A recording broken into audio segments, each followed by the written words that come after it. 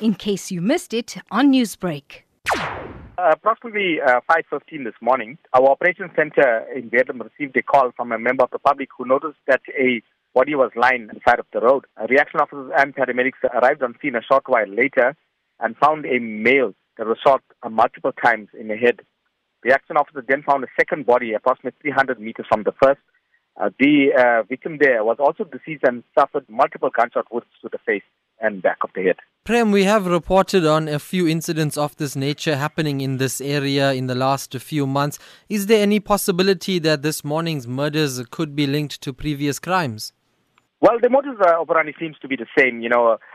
Suspects, attack the victim in the middle of the night in the darkness and then shoot them multiple times in the head and body. We have found, about 15 bodies in the past few months or this year at least in the Canelands area. Some were found in the sugarcane fields.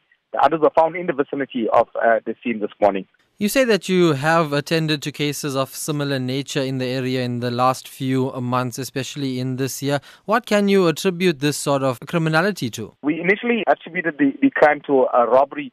However, the victims that were found in the sugarcane field approximately 500 meters from the scene of crime this morning were from the informal settlements in that area and had, after they were identified, it was established that they had not, much possessions, no cell phones in their possessions as well. Investigations revealed that it might be a killer that resides in the Canelands area, and the motive at this stage was unknown.